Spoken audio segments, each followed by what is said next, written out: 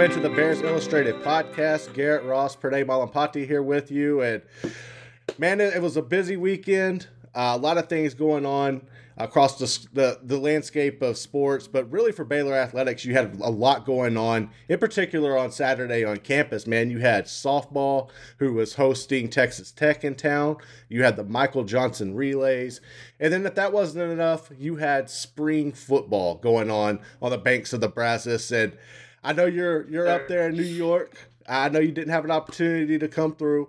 What were your thoughts on it? How did you watch the spring game?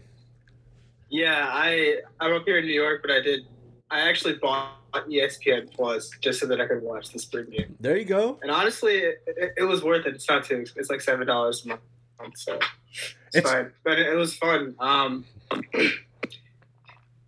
Yeah, no, like I think it was a great game to watch. Most of the players played pretty well. Definitely a number of takeaways, though. What would be your number one? You know, I was really impressed coming into this game with Monterey Baldwin. Just the work I've seen him put in the small sample sizes of practices that we get to view each week. And, you know, I think last year he showed when he had his opportunity that he could be one of the most explosive players, not only in the conference, but in the nation. You know, he was young. I mean, he was doing things as a freshman last year with flashes.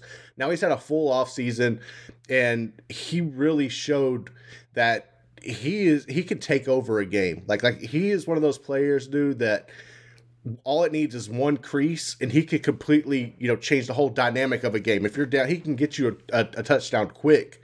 I was really impressed from him. I think we really wanted to know what to expect from the receiving core. And I thought, you know, we talked the other day. I said I felt like Monterey Baldwin was going to be a big part of that heading into the season. I would have liked to seen a little more from Armani Winfield. I do understand with him being so young, technically still could be in high school right now, that's going to be something to work in progress. But Javion Gibson, man, I really liked what I saw from Gibson yesterday. And I think when you look at him and Monterey Baldwin, they, to me, solidified themselves yesterday as the top two receivers for this team heading into next season. Yeah, you've been high on Monterey Baldwin for a while, and it played out yesterday. He played really well. He had that 50-yard touchdown catch, showed his speed, and I probably agree. I think that Baldwin and Gibson are the top two receivers, but bigger picture, I'm very comfortable with the skill positions now. Like, I'm comfortable with the running backs, and I'm comfortable with the wide receivers. Also, Josh Cameron, he had a great game. He balled out. He had a couple drops, but he also showed that he has hands, and he's a redshirt freshman walk-on at that. So obviously he's still getting used to playing college football. I think he'll be a big contributor this season based on what we saw at the spring game.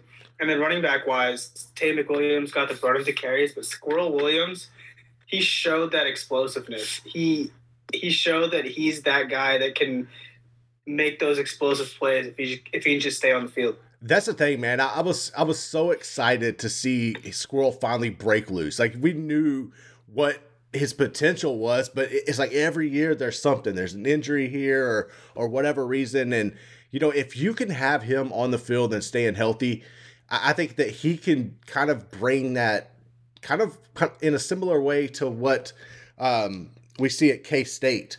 You know, when they use their offense, and why am I drawing a blank on the K-State running back? Deuce Vaughn. I think you can see a lot of the similarities there. I mean, just the breakaway speed, the shiftiness, the ability to catch out of the backfield. When Squirrel is on, man, he could really change the pace and everything of this offense. Yeah, he really can, and he can be probably a lesser version of Deuce Vaughn. And the nice thing is that Tay McWilliams is there to take the brunt of the carries. So Squirrel Williams can be used a little bit less, which will make it more likely that he stays healthy. And McWilliams, what I saw was that he can take that Abram Smith role. He followed that offensive line, took the 4 to 5 yard gains when they were there, which is all this offense really needs, honestly, from that position. Yeah, I was really impressed too. I wanted to see what Jordan Jenkins could do. Like, I know he's still young, but I feel like he's really the vocal back, the future back that they want to implement in that offense, really from a physical standpoint, kind of like you're talking about with replacing Abram Smith. I feel like Jordan Jenkins is that guy, and that's definitely going to take a year or two. But I liked what I saw from him yesterday. He's very physical, downhill runner. They even used him a little bit in some option situations. I feel like one of the things he needs to work on is speed. I would like to see him be a little bit faster once you break the crease of the line of scrimmage to get loose. But he's definitely a physical running back. And I like the small sample size that we got to see from Jenkins. What about you?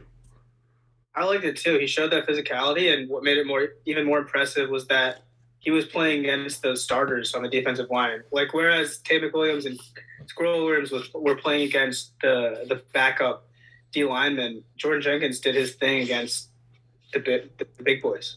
What was your impressions? Like we knew coming into this that Baylor's strength of their team were really going to be in the trenches, whether it's offensive line, defensive line, regardless. It's going to be in the middle.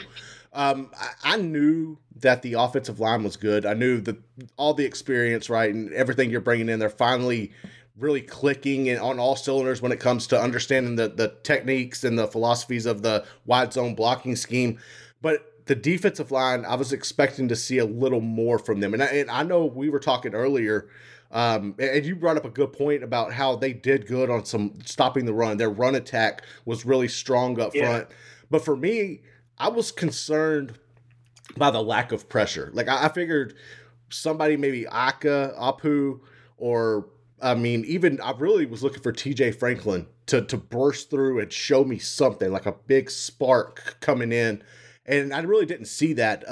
Are you concerned at all about the lack of pressure or push that we saw regarding the defensive line? I'm not concerned. Most of these guys are coming back from last year, and they played really well last year, had a tremendous season. And they stopped the run really well yesterday, so that was the big thing for me. As long as they can stop the run, I think there's the guys on the defensive line that'll be able to get pressure. And it's possible that not being able to actually tackle the quarterback played a factor. Maybe they were playing a little more tight, maybe a little more safe, trying to rush the passer. I mean, don't take that. Like, not sure about that, but it's very possible. Yeah, and I feel like another one of the big question marks coming into Saturday was the secondary. Like you lost so much out of the back end. You have some new guys there, some guys like Walcott who have seen the action before. But I feel like they weren't really pushed enough in a passing perspective. Like they really didn't get too many long balls thrown at them to really have a strong sample size of what to expect. Am I off on that? What was your perception of the secondary? I have two takeaways. One is an individual thing. I think that Lorando Johnson played really well. He was around the ball the entire time.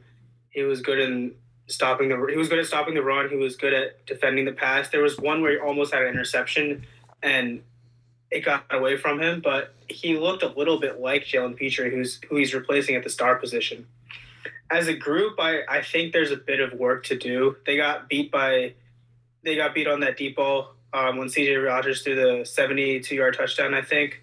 And they also weren't able to keep Kyron Drones inside the lines when he got through the linebackers. They need to do better at stopping those rushing quarterbacks. That's a really good point, and that was something I noticed as well. And let's do that. Let's dive into the quarterback battle because that's the biggest question mark coming out of spring. Coach Aranda said when spring practices started that he wanted to come out of here with a decision as who's going to be their starter. He stuck with that yesterday after speaking to the media. We're going to dive into the quarterback battle next here on the Bears Illustrated podcast.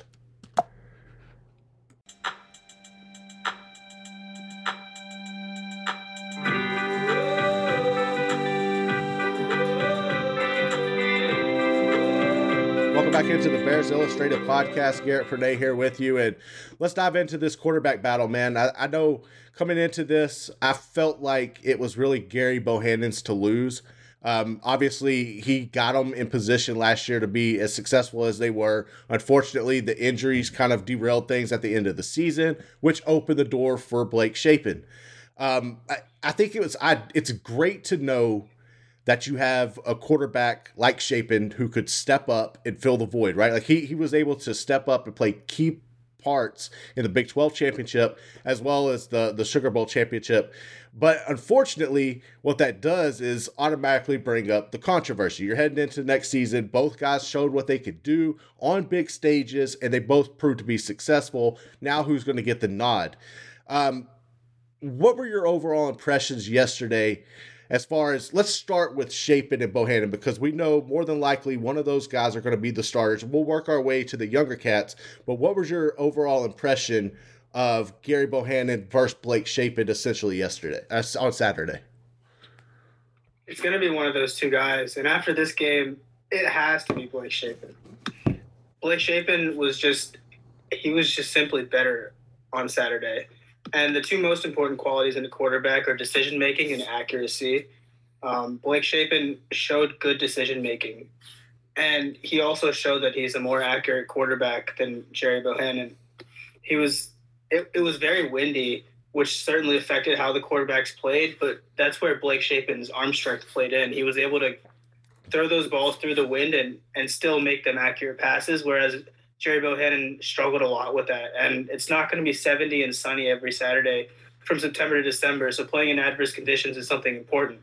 Yeah, Blake Shapen has the arm for that. And and we talked a little bit, about how Bohannon's arm strength was during pro day.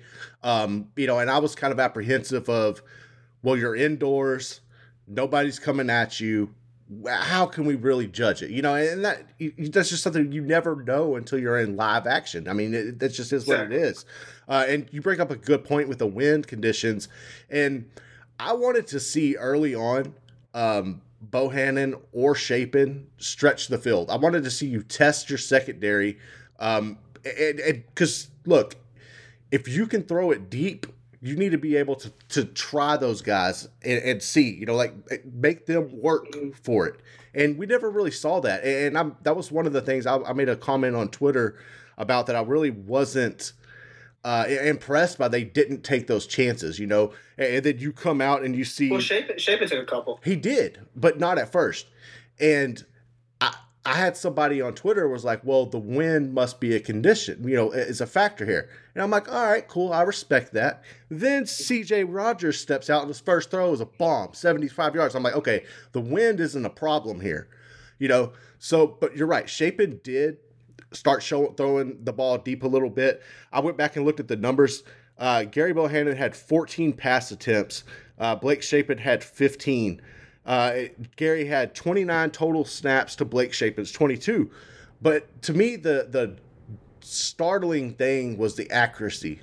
Blake Shapen he made a couple, there was a pass he threw where he underthrew, I believe it was Dabney, that should have been a touchdown. That's something you don't want to see, but that's something you could fix. He came back and he worked on that.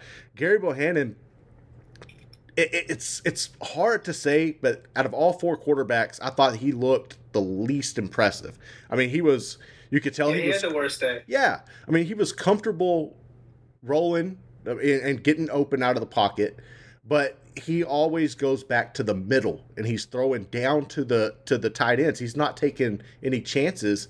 Whereas Shapen was kind of spreading the ball around. He looked really comfortable in the pocket, poised, and that was something that really stood out to me, was their control on the field and their comfort level inside the offense. And I thought definitely I had to give Shapen the nod from that aspect.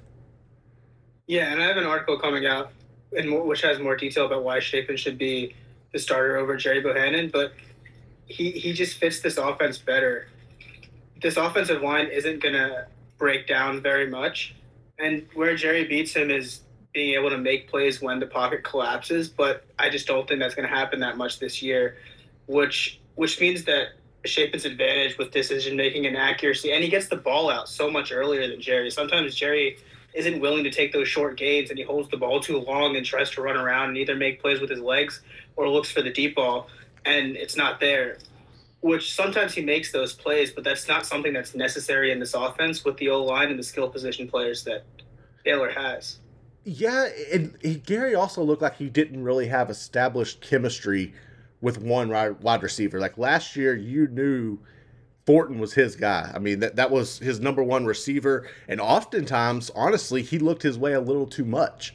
It didn't spread the ball around, and I feel like right now he doesn't have a good rapport with any of these somebody like a receiver that he can trust and count on. Where you saw with Chapin, that wasn't the case. I mean, he had great chemistry with Gibson.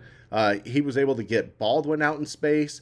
And he was great throwing those balls to Josh Cameron. Josh Cameron, really. Cameron did a good job of route running. He was able to in the end zone. That was a perfect ball. That's what you want to see. And I feel here's the crazy thing too, because I feel like I even said it on here a week back or a couple of weeks back was I didn't feel like either one of these quarterbacks would transfer out if they lost the battle. Especially Bohannon, because I felt like he's had plenty of opportunities in the past, even going back to when Charlie Brewer was here. But I honestly feel, for whatever reason, I just got this vibe the other day, and I could be totally wrong. I hope I'm wrong, that if Bohannon didn't win it, he probably wouldn't stick around, because we saw Kyron Drones coming behind him. Think about it.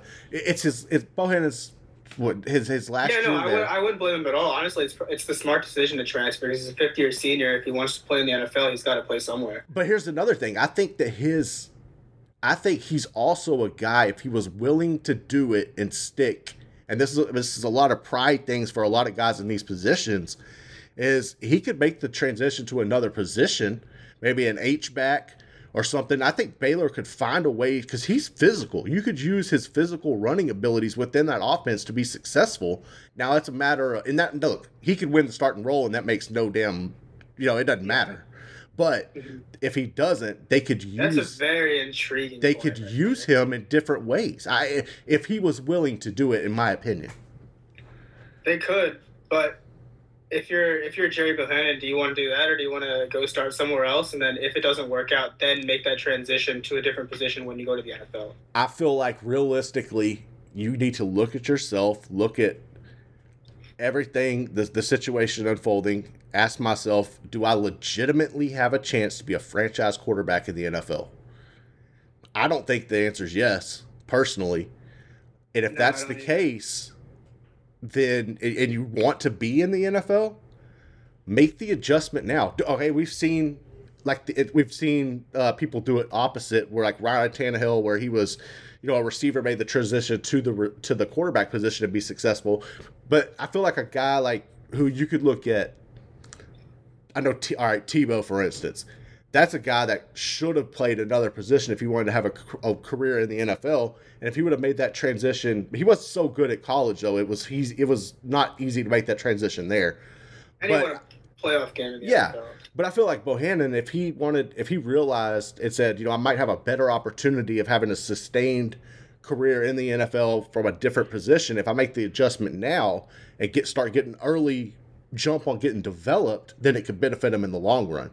But if you say I want to play quarterback regardless and take my chance, then I can go somewhere else. I'm all for that as well. I just feel like I don't see him being a franchise quarterback in the NFL. So if he wanted to adjust now, and it would be a good opportunity to stay in Baylor. It would be a good opportunity. But the other question is there a spot for him to play that position? Like, is he going to get reps over a guy like Taymon Williams or Craig Williams or Jordan Jenkins? I think he would. Point? I think he would get reps over. I think you could easily fit him in. I mean, Fleeks didn't really. I feel like there's just too many guys there that it's hard. But I feel like they have. I feel like his talent could really change that position. It could make it a lot more dangerous.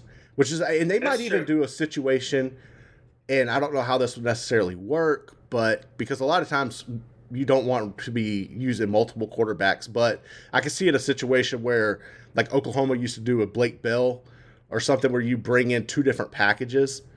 The trouble is if you do that, people automatically know. But Bohannon is big enough and strong enough to those red zone situations. Yeah.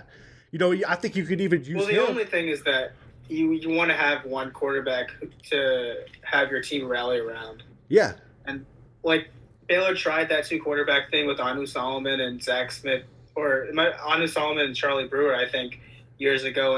it didn't work out, so they ended up sticking with one guy. It's hard to play two quarterbacks at the same time just because of the mental makeup of the team.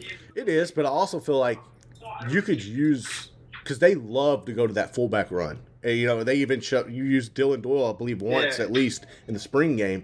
Could you imagine putting Bohannon in a fullback position?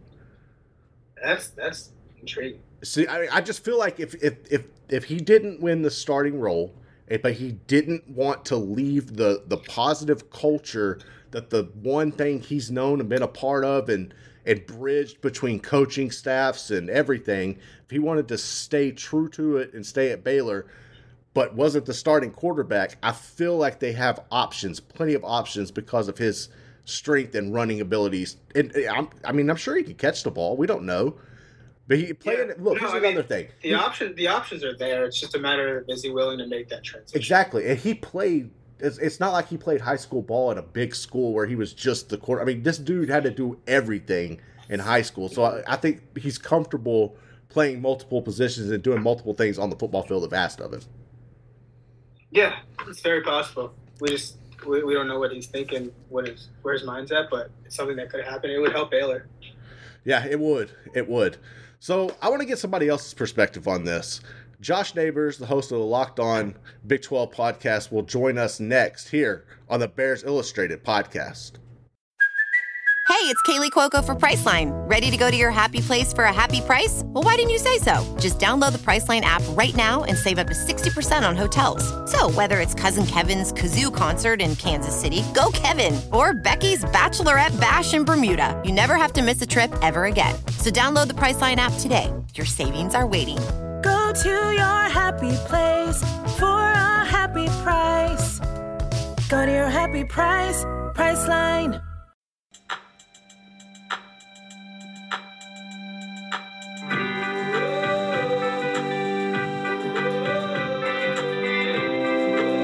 Welcome into the Bears Illustrated podcast. Garrett Pernay here with you, and we are joined by Josh Neighbors, host of the Locked On Big 12 podcast. Josh, what's up, man? How you doing? Pleasure to be here, guys. It is spring football in full swing. It feels like it's normally a downtime, but draft this week, spring games this week, a lot to talk about. A lot to talk about indeed, man. And I want to start with the Baylor quarterback battle. Yesterday, Baylor had their on Saturday, Baylor had their spring game. And we knew coming in, I felt like coming into this, man, and Pernay and I were talking about how this was probably Gary Bohannon's job to lose. I mean, everything he did last year, really setting the table, getting them into the Big 12 championship, into that Sugar Bowl. Unfortunately, the injury happens. He isn't able to play in those games.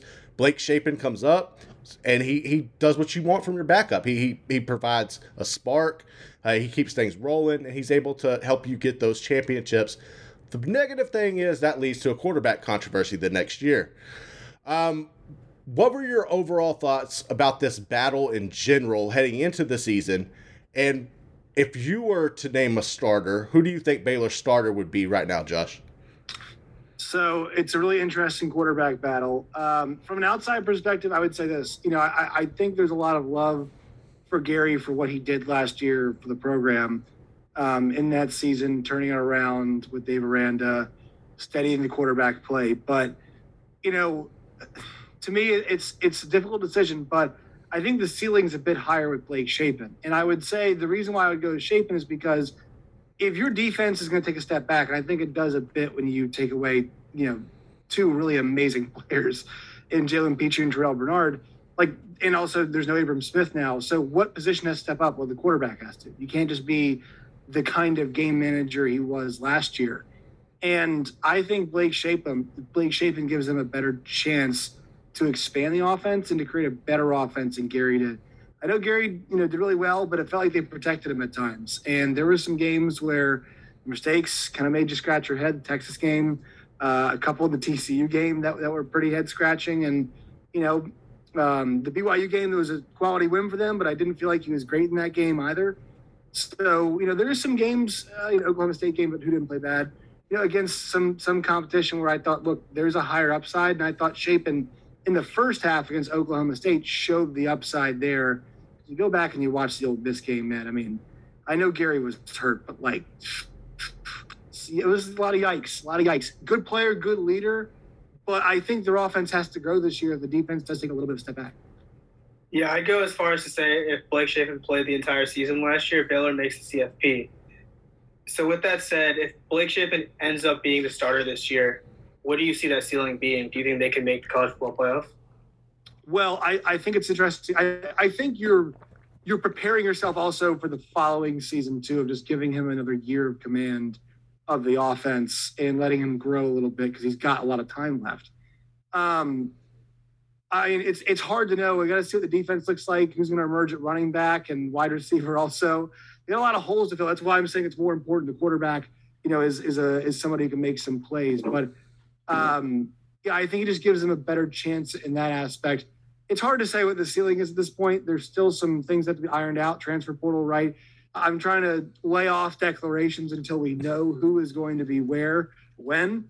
But I think the offense's ceiling is, I would just say, I think their offensive ceiling is a bit higher with him at the helm than Gary Bohannon.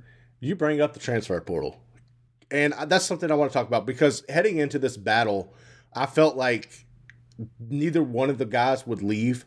I felt like Bohannon, if you look at his tenure at Baylor, obviously he's gone through coaching changes. He's been in quarterback battles going back to Bohannon. He never left. He stayed put, and he waited for his opportunity, where we don't – that's a really rare in today's ball. And we've seen Jacob Zeno hit the portal once Bohannon took the position from him last year. If Bohannon isn't named the starter, do you see him hitting the portal, or do you see a scenario where – he's like, I really like the university. I like the staff. I like the culture we have here. And I know that my game can be used in other ways to help this team win. Because I feel like you could put him at an H-back position. You could use him like even in you necessarily don't want to have a dual quarterback situation, but you could do like Oklahoma used to do with Blake Bell, or you have the certain packages inside the red zone. Mm-hmm. How would you see Bohannon navigating that if he doesn't win the starting quarterback position? I would see him transferring just because somebody else, multiple somebodies would want him as a quarterback, especially all the talk about how good of a leader he is. And look, he did play well at times last year. So there are aspects of his game that really I think a lot of schools would like to have. But, I think that's something that, he's obviously got to think long and hard about. But I would say ultimately, most likely it's probably the right thing for him is hitting the portal just because he can play quarterback at a bunch of other places and be a leader in a bunch of other places. And look, I think actually the most likely outcome this year, I made it sound like he's some awful player. I think the most likely outcome is that he's a quarterback. I think actually he's going to be the guy because he has so much buy-in, from a lot of the people around Baylor. So we did a quarterback power rankings the other day, and I didn't side with this, but it was two people voting against one on this, that Gary Bohannon was number 2 in the entire conference. So, I'm saying all these things that we're talking about him transferring, but I mean, reality is a lot of people think he's a really good player, and he's a very good player. But so I think if that was the case, I think he'd definitely go take a job somewhere else, and I wouldn't blame him at all.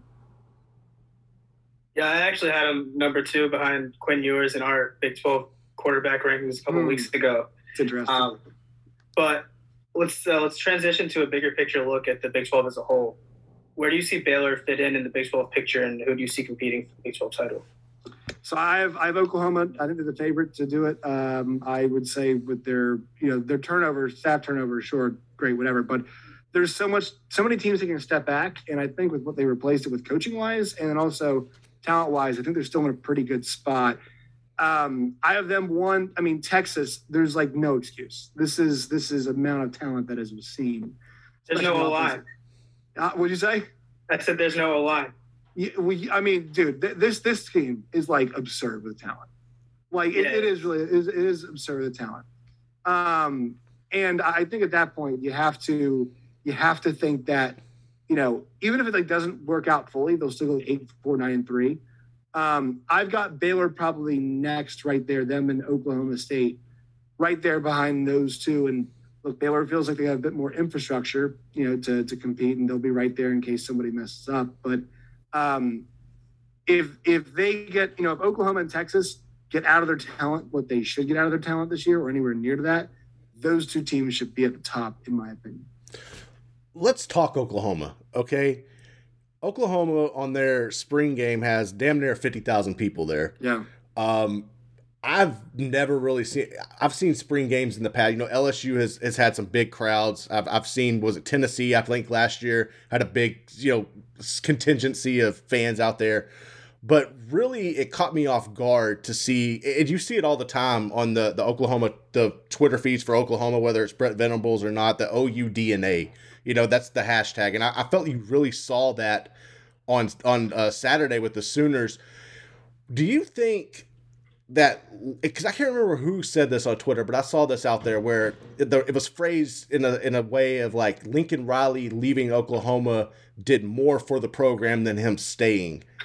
And that kind of stuck with me after I watched a little bit of the USC spring game. You see Oklahoma and everything. What are your thoughts on that take? So I think it's an interesting one. I'm not some pro-Oklahoma guy. I think if it's coming from an Oklahoma fan, it's probably that it's a combination of things. In the beginning, it was them talking themselves into it. But my take on it is that Lincoln Riley's issue when he got Oklahoma teams to up to an elite level was pretty clear. Their defense was not good enough. Their defensive line was not good enough. They were not athletic enough, fast enough, big enough, whatever. And that probably will follow him to USC unless something drastic really changes. I mean, I don't think the West Coast is known for the large athletes that the Southeast has. The thing Brent Venables gives you from a recruiting perspective, especially, we've not seen him as a head coach yet, so I'm not going to speak to that. But from a recruiting perspective is at Clemson, what did he do? He won recruiting battles for those athletes against SEC schools at an ACC school. So he has got he's got that pedigree. He's got guys, in his back pocket, like the terrific defensive line that they had a couple of years ago. All of those guys. You can say he cultivated dudes like Cleveland Farrell, right? And got those guys into the league. That's going to help down the line. Now he's got to build it to that point. And I actually think OU's lucky, and so is Texas. They've got more time in the Big 12 to build that stuff up, as opposed to having to go to the SEC now and just go and be an 8-14. So I think, as I'm not sure what he is as a head coach, but if he keeps getting dudes like Jeff Levy, and I know Baylor people know all about Jeff Levy, the only reason, look, I think there's actually a chance they can keep him for a while because you have to get the Baylor stink off Jeff Levy to hire him as a head coach. If his pedigree was just his pedigree and there's nothing else, he'd be a head coach already, but he's got that. So the coordinator role might be one where he has to stay in. If he can keep getting guys like that to come and coach offense at Oklahoma, and there's no reason why he can't, they should be in pretty good shape. And so do I know for a fact? No, but I think from the idea of like what's been Oklahoma's big problem, defensive linemen, athleticism on defense compared to LSU's, to Georgia's, when you stack those things up and say who could help, I think a guy like Brent Venables does help. So that is a take that I'm fully on board with. Although there's nuance to it, right? It's not just we're better off. Yeah. Off. We got our guy who's an OU guy. No, it's not really that for me. Who understands the program? Like screw that crap. Like that's not I buy in. But his pedigree, yeah, I buy into that. What separates Oklahoma from Texas for you then? Since you're saying Texas has all that talent. Well, I mean, when have they not had talent? Tom Herman's teams had talent. Charlie Strong's team has much talent, but last year they had talent, and it was there was turnover, and so the problem for them is there's so much stuff they have to separate. And I like Sark. I think he's done a decent job so far. But you have the monkey stuff last year with the monkey biting the kid. It's a story, right? Because they're bad. It's hilarious. Whatever. The video of Bo Davis on the which I liked, of him on the bus yelling at the kids. You have that going on as well. You have the rotating quarterbacks. You have the Ajomo comments this year where I actually didn't think they were bad comments. Then Sark's coming out saying that keep that in house when people were saying that's probably a pretty good thing for him to be saying.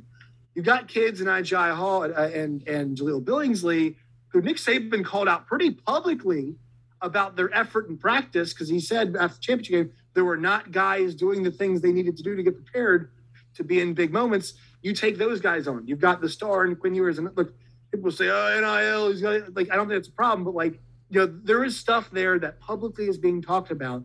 You have to manage. Every single time there's a poll, it's number 6, people are going to get up in arms. And there's all the cooks in the kitchen you have to deal with too. So, it's almost like he's had a reset on his life as a head coach, right? Like I almost separate old head coach Steve from new head coach Steve. So new head coach Steve has to learn how to manage what nobody has been able to manage since Mac Brown. That's challenge, right? As much talent as they have, that's challenge. And also, I think they've got I don't think bringing Gary Patterson was smart, because now you might have the next DC, or some people even said this, head coach in waiting that people might want there. So I think that's the problem is, right? We talk about talent, but like there's all this other stuff on the periphery you have to manage, and you do have to manage it to be good. So that's where I think I'm going to take the more solid product in Oklahoma football. Last thing I have for you, man, and I want to, it stays in Austin. And I was thinking about this the other day, and it was really going back to those comments about the players wanting to be down at 6th Street, chase money, chase girls, party. And that's always been, that's been something that's really attracted young people, young athletes to Austin for years. I mean, it's part of the culture, the fabric, and that's what makes Austin unique, and I love it. But at the same time, we're seeing the city grow at a rapid pace, and the dynamic is starting to change. It's becoming, you have a professional soccer team here now.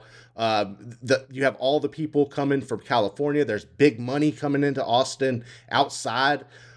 Has the dynamic of it feels like it's starting to transition from that quirky little Texas town to a big city where you see, and I'm not saying it's LA, I'm not saying it's going to become LA, but what I'm saying is are the culture and the identity of the town starting to become where it's becoming more of a distraction for the program, where we're seeing similarities to like what goes on at USC?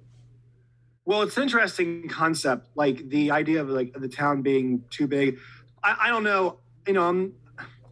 I went to a small college town. I went to a good sized college town, Columbia, Missouri. I think you can succeed anywhere.